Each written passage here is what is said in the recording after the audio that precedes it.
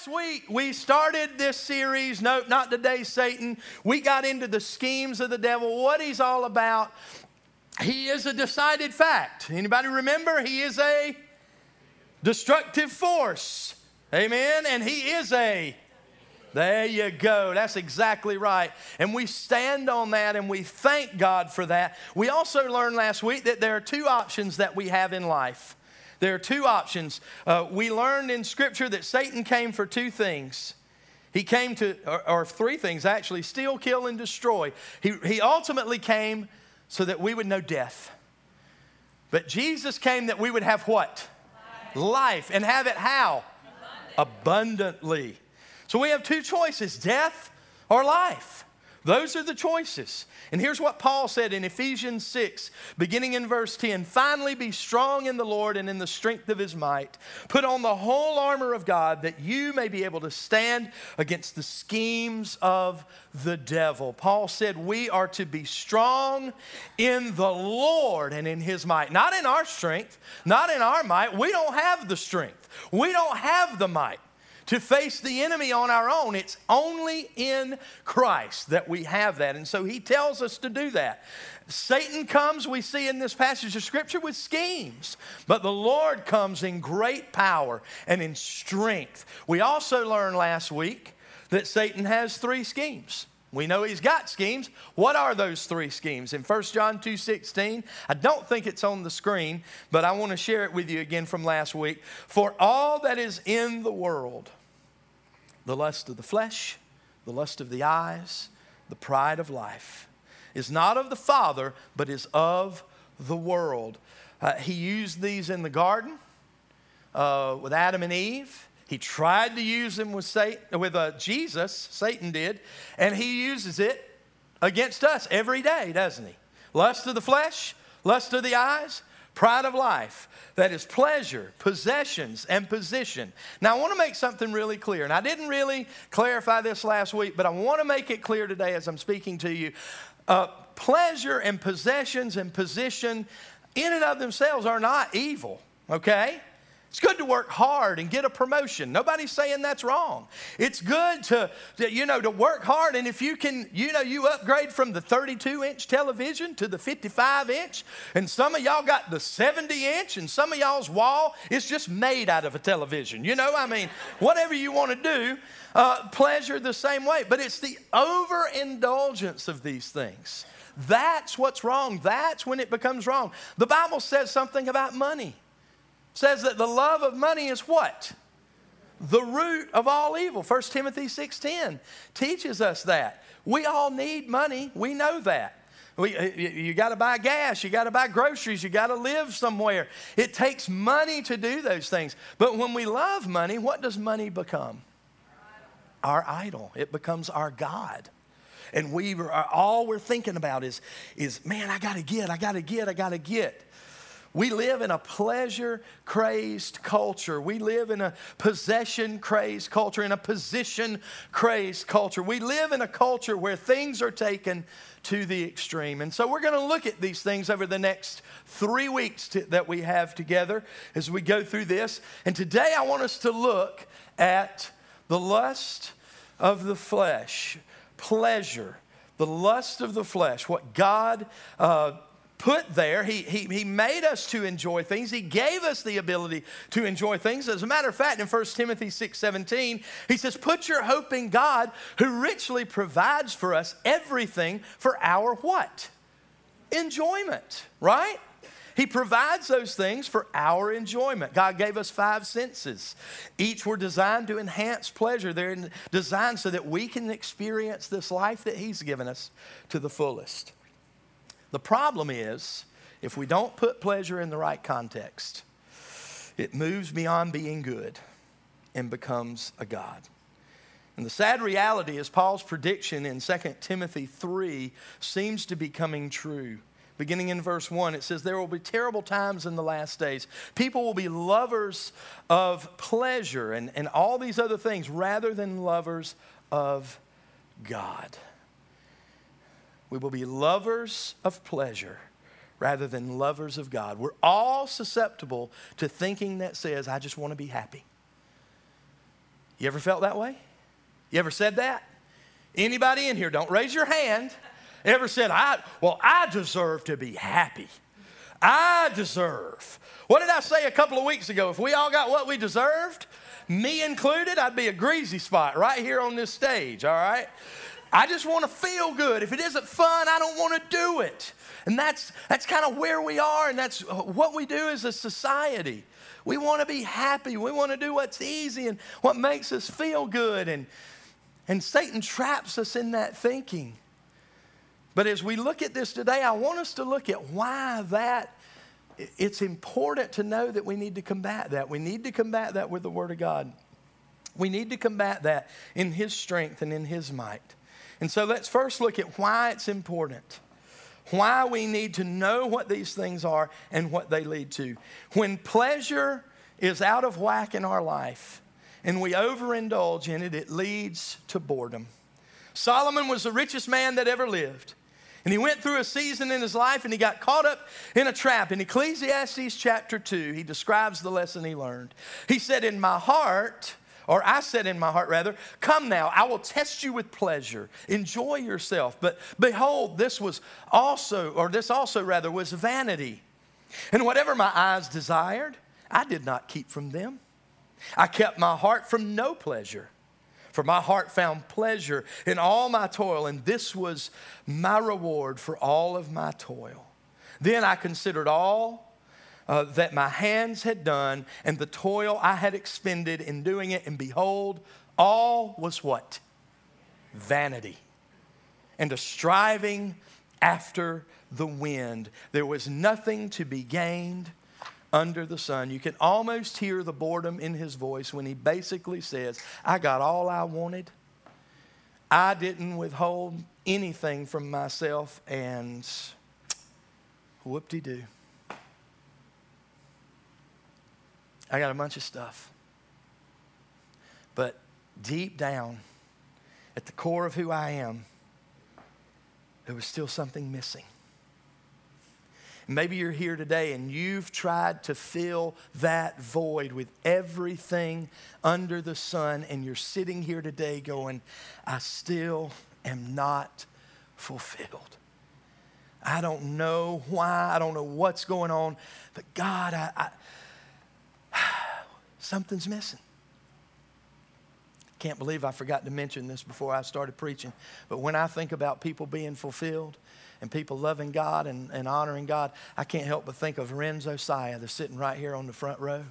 Renz is back from Liberty. He's one of ours. He's a good guy. I've been on mission trips with him. And listen, he found out I was preaching today. He's been on mission trips with me, and he still came in the worship auditorium. So. But I want to tell you something. You watch this guy, and I'm not bringing any glory to him because I know he doesn't want any glory. But you want to see a man who worships God with reckless abandon. He just loves and is thankful for what God has done in his life. Man, it's awesome to see that. I just want to welcome you, brother. So good to see you here. He's at Liberty now, full-time, studying for ministry. I'm going to tell you something. We got one more man and a bunch of ladies I know that are there too, that are just going to come out of that school and whop the devil upside the head, okay? In Jesus' name. God bless you, brother. I love you, man. I love you. But we can't find pleasure or fill our lives with only pleasure, and be content in this world. From the beginning, God established laws. There's all kinds of laws. I've talked about the different laws. I can't use that. Maybe this won't bust. You know, there's the law of gravity. How many of you believe with all your heart that Jesus loves you? No doubt in your mind, Jesus loves you. He died on the cross for you. He would do anything for you. He gave his life for you. While you were yet a sinner, when you denied him, he died for you. But God also created a law. It's called the law of gravity. Right? He loves you with all your heart. Chris, he loves you with all your heart. With all his heart. And your heart. Whatever. You know what I mean. If I go outside and climb up on the roof of this building and I say, Lord, in the name of Jesus, I know you love me. I know you died for me. I know you gave your life for me. Every single bit of that is true. And I step off. Guess what's going to happen? I got her. She jumped. Thank you for not busting, bottle. It's going to fall just like that, right? Because God established a law. And because God is a just God, and God is a righteous God, the laws that he has established, he holds to, right? We have the law of gravity. We also have some other laws. These are not all of them. I just want to focus on two as we talk about pleasure. But one of them is the law of diminishing returns. It's in your notes. I should have mentioned this earlier. If you go on the Bridge NC app, you can find the notes there. Since I'm halfway through the sermon now, you can find the notes there and follow along if you go under the Bridge Goldsboro. But the law of diminishing returns, here's what the law of diminishing returns says. The more I do something, the more I must do it to get less out of it. I'm going to do it. It's going to be awesome.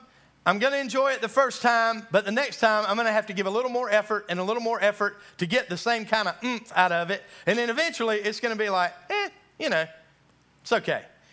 I remember when I was a boy, I went to Six Flags Over Georgia. I grew up in a little town in northeast Georgia, and we were about 90 miles from Atlanta, so it was the closest. It was a little bit closer than Carowinds, so we always found ourselves at Six Flags. Well, I'd never ridden a roller coaster before, and I was like 12 years old, and I'm scared of heights. I told y'all the other day that that's high to me, okay? That right there. And so I'm scared of heights and all this jazz, and so I'm working myself up, and I'm like, I'm going to get on a roller coaster, but I'm going to get on something easy. I don't want to get on a loopty thing that's going to throw me out, into the pine tree and all that kind of stuff. I don't want to do that. I want to get on something that just goes flat and it's smooth and it's easy as much as possible. So I got on this wooden roller coaster. Now, I'm a 12-year-old kid scared to death of heights, scared to death of the whole idea and concept of a roller coaster, and I decide I'm going to get on the Scream Machine, because that sounds nice and docile, right? We're going to get on the Scream Machine. Well, if you've ever ridden a wooden roller coaster, you know something else about wooden roller coasters, right? They will beat the snot out of you. They're hitting curves, they're going up and down, and they're old and they're rickety and they sound like they're going to fall in any minute. And I remember getting on this roller coaster and had a good friend of mine with me. He was a lot older. I wanted somebody big enough I felt like could hold me in the seat if I started coming out, because the only thing holding me in was this bar. And it comes down on your lap, and I remember we get down and everybody, the guys come and they check and they're like, all right, you're good. And then they say, beep, light turns green. And then you kind of roll out and it's, and you get to the hill and you're like, that's not too bad. And then it catches. And then you're clicking.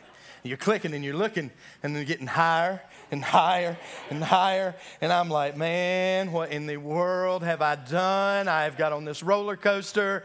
And so we get to the very top. We're at the apex of the hill, And the hill's really like this, but it feels like it's that, And so when we get to the top of the hill, we come over the crest of the hill and I hold onto the bar. And I don't know, it must have been a face like this. I must have been going, because my buddy is sitting beside me and he says, dude, are you okay? I mean, go through the whole deal. I'm scared to death praying, God, if you will just get me off of this, I will never test you in this way again, ever. Got to the end. I survived. I made it. I made it to the end. Got out of the roller coaster, went and took a nap because every muscle in my body had been just, like this, and got back on it. Second time I got on it, guess what? Wasn't too bad. Got looking around, But after a while, guess what I had to do? I had to go to the mind bender.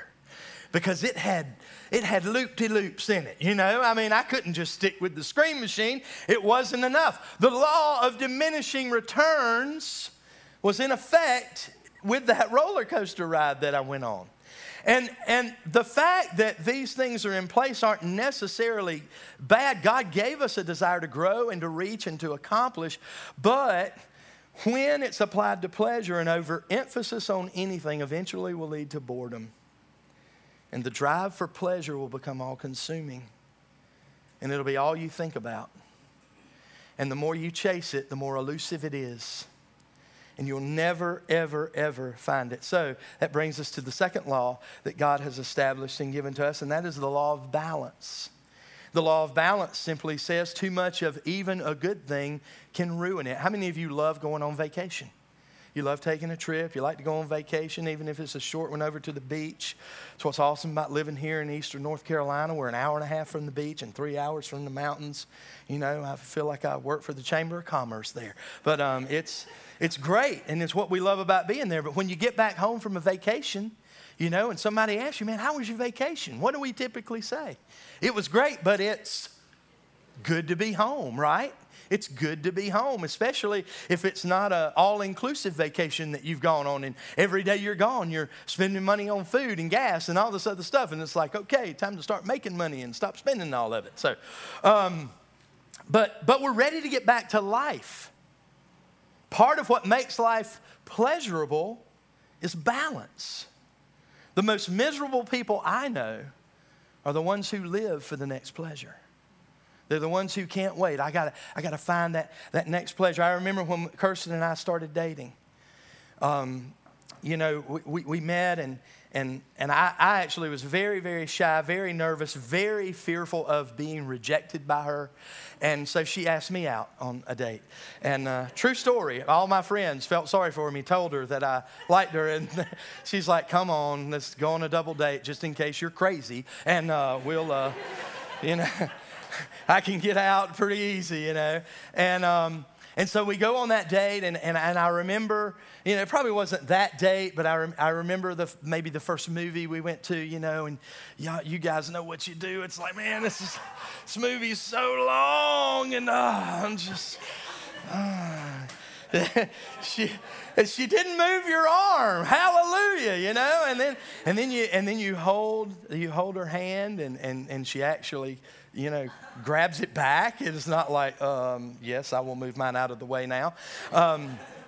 You know, but you have all those experiences, and we do all those things, and you know, we're trying to find that place where we're enjoying one another. But I told him in the early service, I said, you know, oftentimes what we're experiencing right there it's not love, it's infatuation. You know, it's just so new and it's so exciting. But how many of you know that over time that new wears off, right? Sometimes I grab for her hand and she does move it away now. No, I'm just kidding. Well, not always, not true. But my point is, we don't define the love we have for one another by the way we respond to one another in that way. I don't look at that and say, oh man, my palms didn't get sweaty again. She's probably thinking, thank God they quit doing that, you know. But we define love by the commitment that we've made. It isn't about all the things that she can do for me or I can do for her. It's that, man, we're committed to this thing, and we're so excited to be in relationship with one another. Can I tell you what I just described? That's our relationship with God. That's what He wants. He wants to have such a relationship with us and such a connection with us that we're not looking for the next thing and saying, man, if I can just get this next emotional response, then, man, I know things will be good between me and God. No. It is having this balance in our life where we understand whether it's a good time or a bad time, God is faithful, God is real, and God can be trusted and depended on. So, why do we want to avoid taking pleasure to the extreme? Number two is because it destroys my character. When all I'm looking for is the next pleasure, it destroys my character. 2 Timothy 5, beginning in verse 6, is a passage of Scripture where Paul is talking to family members of widows, and he's telling them, look, you need to look after the people in your life that you know, if you've got a parent that's passed away and your mom or dad needs some help or whatever, you need to be there for them. And right in the middle of this passage of Scripture where he's teaching that, this verse of Scripture is found, and it it's in verse 6. It says, but the widow who lives for pleasure is dead even while she lives. And I would argue that that's true for all of us. If we live for pleasure solely, we're dead even while we live. The self-indulgent life is a suicidal life. Just ask Jared Higgins, who died at 21 from an overdose of pills. Heath Ledger, 28. Vern Troyer, alcohol poisoning, 49. Tom Petty, overdosed on pills. You know why I gave you? He was 66 when he died. Because this is not age discriminate. It don't matter how old you are.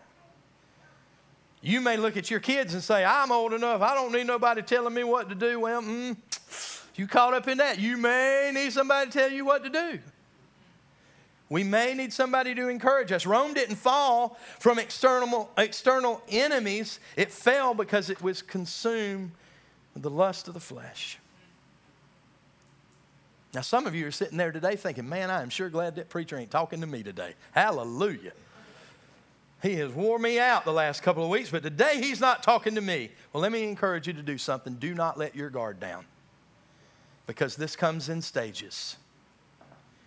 The destruction and the destructive force that comes with pleasure and only seeking pleasure to fulfill whatever desire you may have comes in stages. First one is the fascination stage. I said it last week. Nobody ever wakes up one day and says, today I think I'm going to be fill in the blank.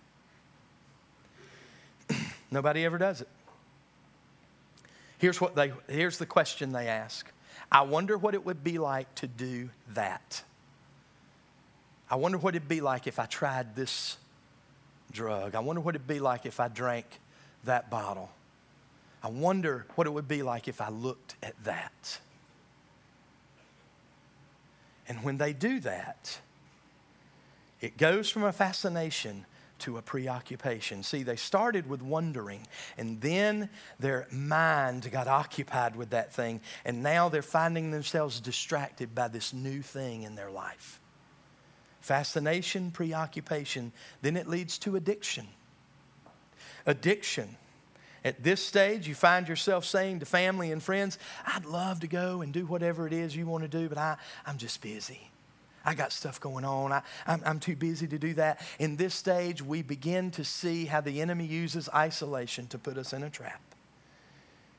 It's what he uses.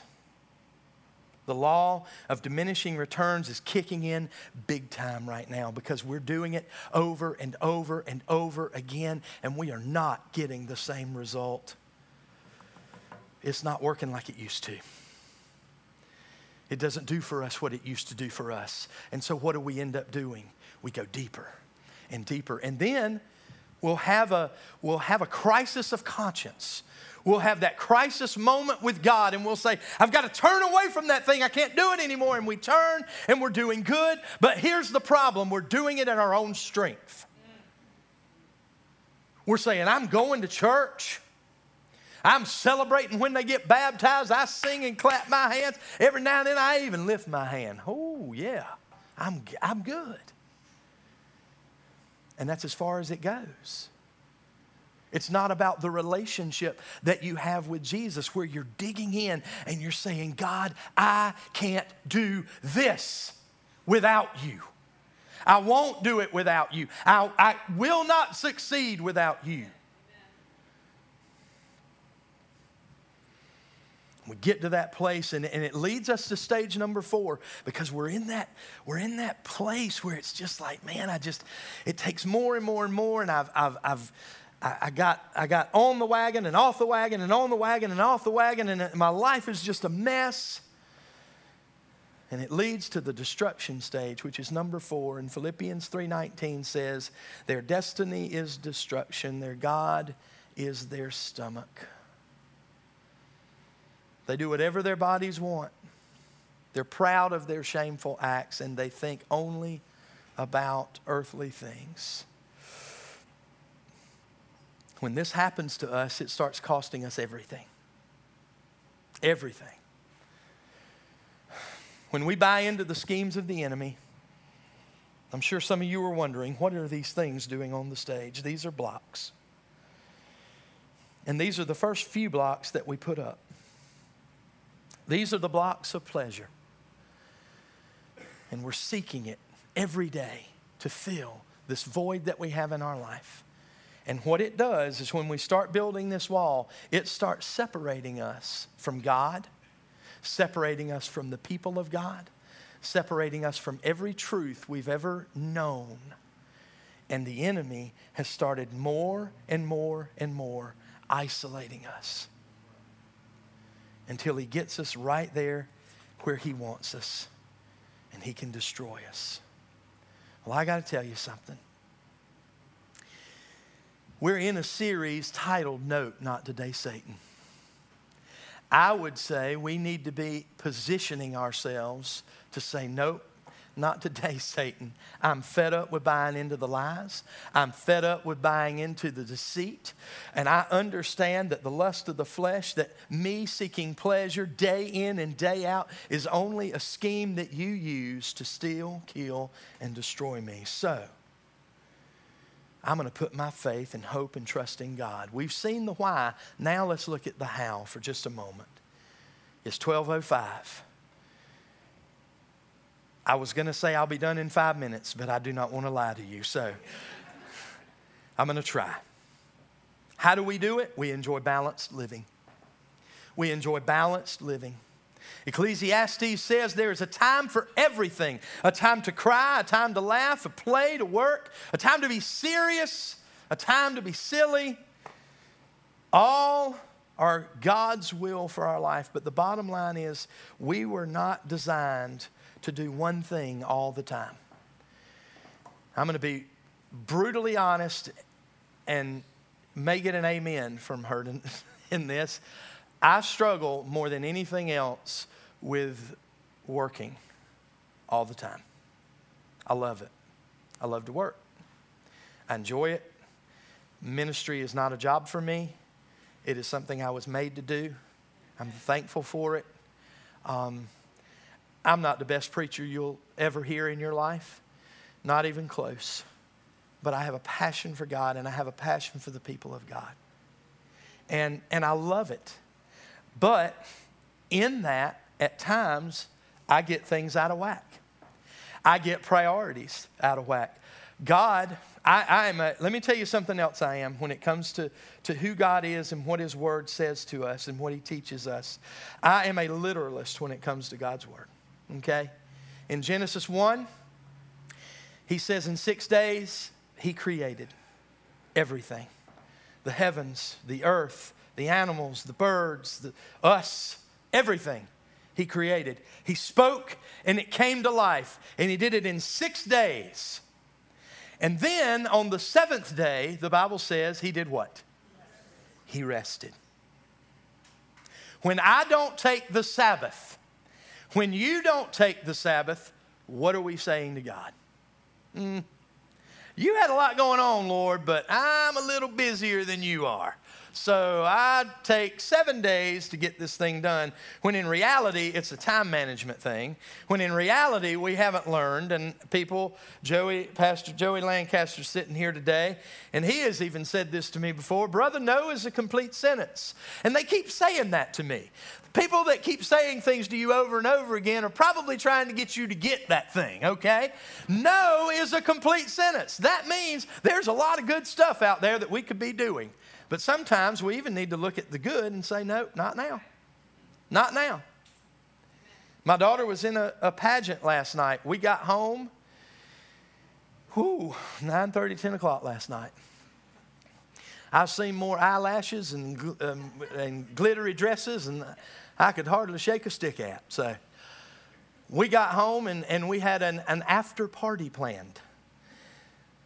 And I'm thinking, I'm preaching in the morning and I'm tired and I need to go to bed. But you know what? I said, nope. I've got time. If somebody called me right now and there was an emergency, and if they had, I would have gone and my wife would have understood. But if they called me at 11:30 at night and there was an emergency and they needed me and they wanted me to come and they needed prayer and support of their church, I would have gone and I would have been there. You know who needed me at 11 o'clock last night? My family and regrettably, a couple of pieces of pizza before I went to bed. They needed me last night. We've got to take time to rest. And that doesn't mean you have to sit around and binge watch, TV all day or something. I mean, if you want to, you can. If you want to get a pot of soup and, watch something worth watching now. But, you can do that. Personally, I like to do recreative things. I like to work with my hands. I went to see my mom a week and a half or so ago, and man, she got me out there, and I was picking up limbs, and I bought this shirt after I came back from Georgia because I was out there with my chainsaw, and I was cutting wood, and I was like, just felt manly, just cleaning stuff up, but it wasn't work to me. It was refreshing. It was restful because I was doing something that didn't require me to think, but I was able to just do that. And part of balanced living is resting. Part of balanced living is taking a step back. Jesus did more in 33 years than anyone ever did who's lived on this earth. But we also see him as we study his word at dinner, laughing and enjoying the fellowship of others. If we don't build healthy pleasures into our life, we will get drawn into unhealthy ones. And then number 2, we got to avoid destructive pleasures. And I know it sounds like I'm repeating myself, but I'm telling you, we got to avoid. There are good things that we can do, but we got to avoid destructive stuff. Ephesians 5:18, don't get drunk with wine. It leads to debauchery. Be controlled by the Holy Spirit of God. 2 Peter chapter 2:19, I'm not going to read it, but it talks about being a slave to not being a slave to any master. Don't get addicted to anything, even good stuff. You can be so enthralled in good things that you lose sight of what's most important, and that's God, your family, ministry. I'm going to say something here, and I may get in trouble for this too, but the Goldsboro location doesn't need you serving every single Sunday. You don't do yourself or the kingdom of God any good if you're not being fed at some point. Now, if you want to serve one and worship one, then do that. But if all you're doing is, and it's a good thing, serving is a good thing, but if that's all you do, you're going to be operating on an empty tank. And you're not doing yourself any good, and you're not doing the kingdom of God any good. Titus 2 says in verse 11, For the grace of God teaches us to say no to ungodliness and worldly passions and to live self-controlled lives. I've got to close. Here's the commitment I want to ask you to keep. I want to ask you to make it, and I want to ask you to keep it during this series, and it's this. It's that I will seek the truth. We understand that the truth in our life is that the devil has come to steal, kill, and destroy, but that God has come that we would have life and have it abundantly. I pray that you will seek the truth, because this is the pact that Satan wants to make with you. If you won't tell on me, I won't expose you. Keep that little thing hidden back there. It ain't that big a deal. It's not going to make that big an impact. Who's it hurting anyway?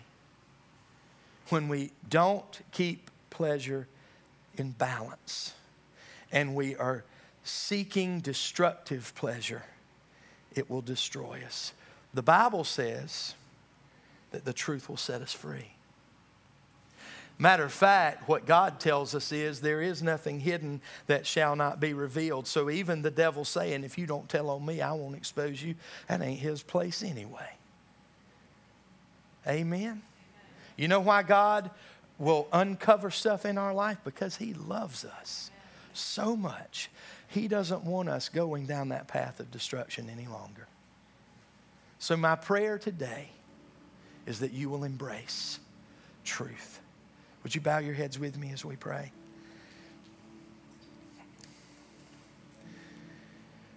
Father, for some of us here today, we have built a wall. We have built it so high and constructed it with such craftiness, God, that we believe that maybe it's even invisible, that people in our world and in our life don't even see it. The truth is, the wall we've built around us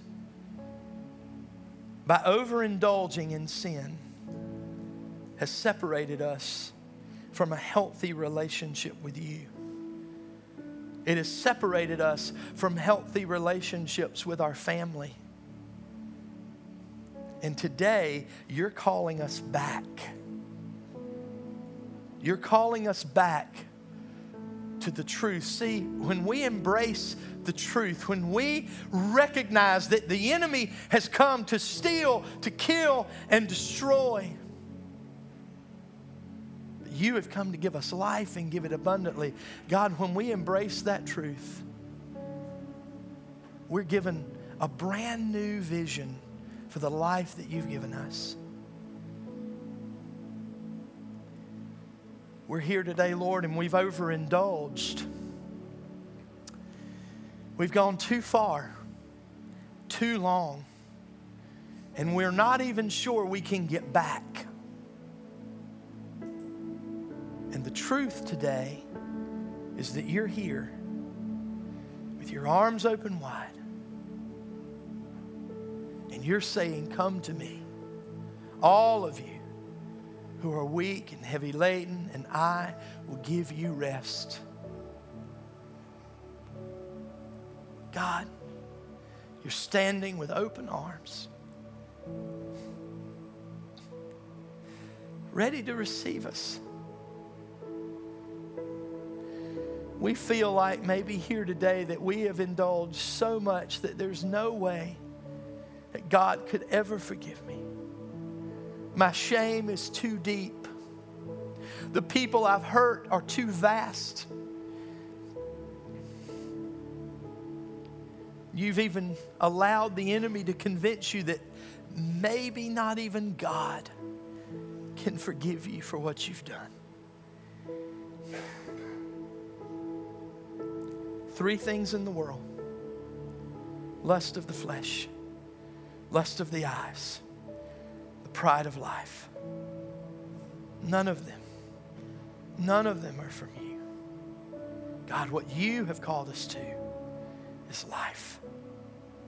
So Lord, as we take this honest moment to consider our own lives and possibly how self-indulgent we have been, we say, God, forgive us.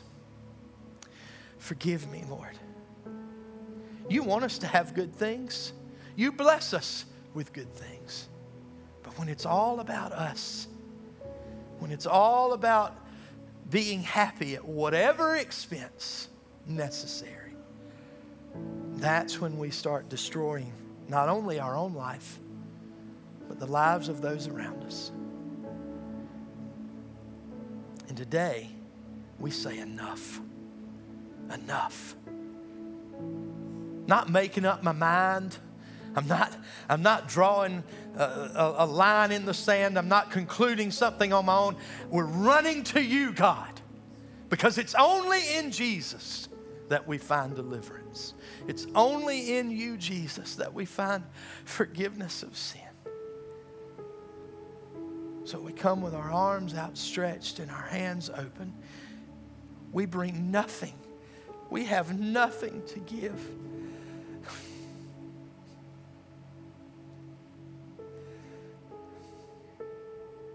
We come totally surrendered to you, under your subjection and trusting your grace, that you won't reject us, that you won't hate us, that you won't turn us away if we risk taking a chance, that you will love us just as we are, and that you'll forgive us knowing who we are. And God, I believe with all my heart today, as we posture ourselves that way toward you, your arms are open wide. ready to forgive, ready to wipe the slate clean, but not just clean it, God. Give us a new one, a new life, a new heart. For you so loved the world that whosoever would, however ugly the sin, however far and wide the chasm may be, you loved us enough that if we would come to you, you would forgive us and that we could know eternal life. We embrace that truth today and we receive you and your forgiveness into our hearts and into our lives. In Jesus' name, amen.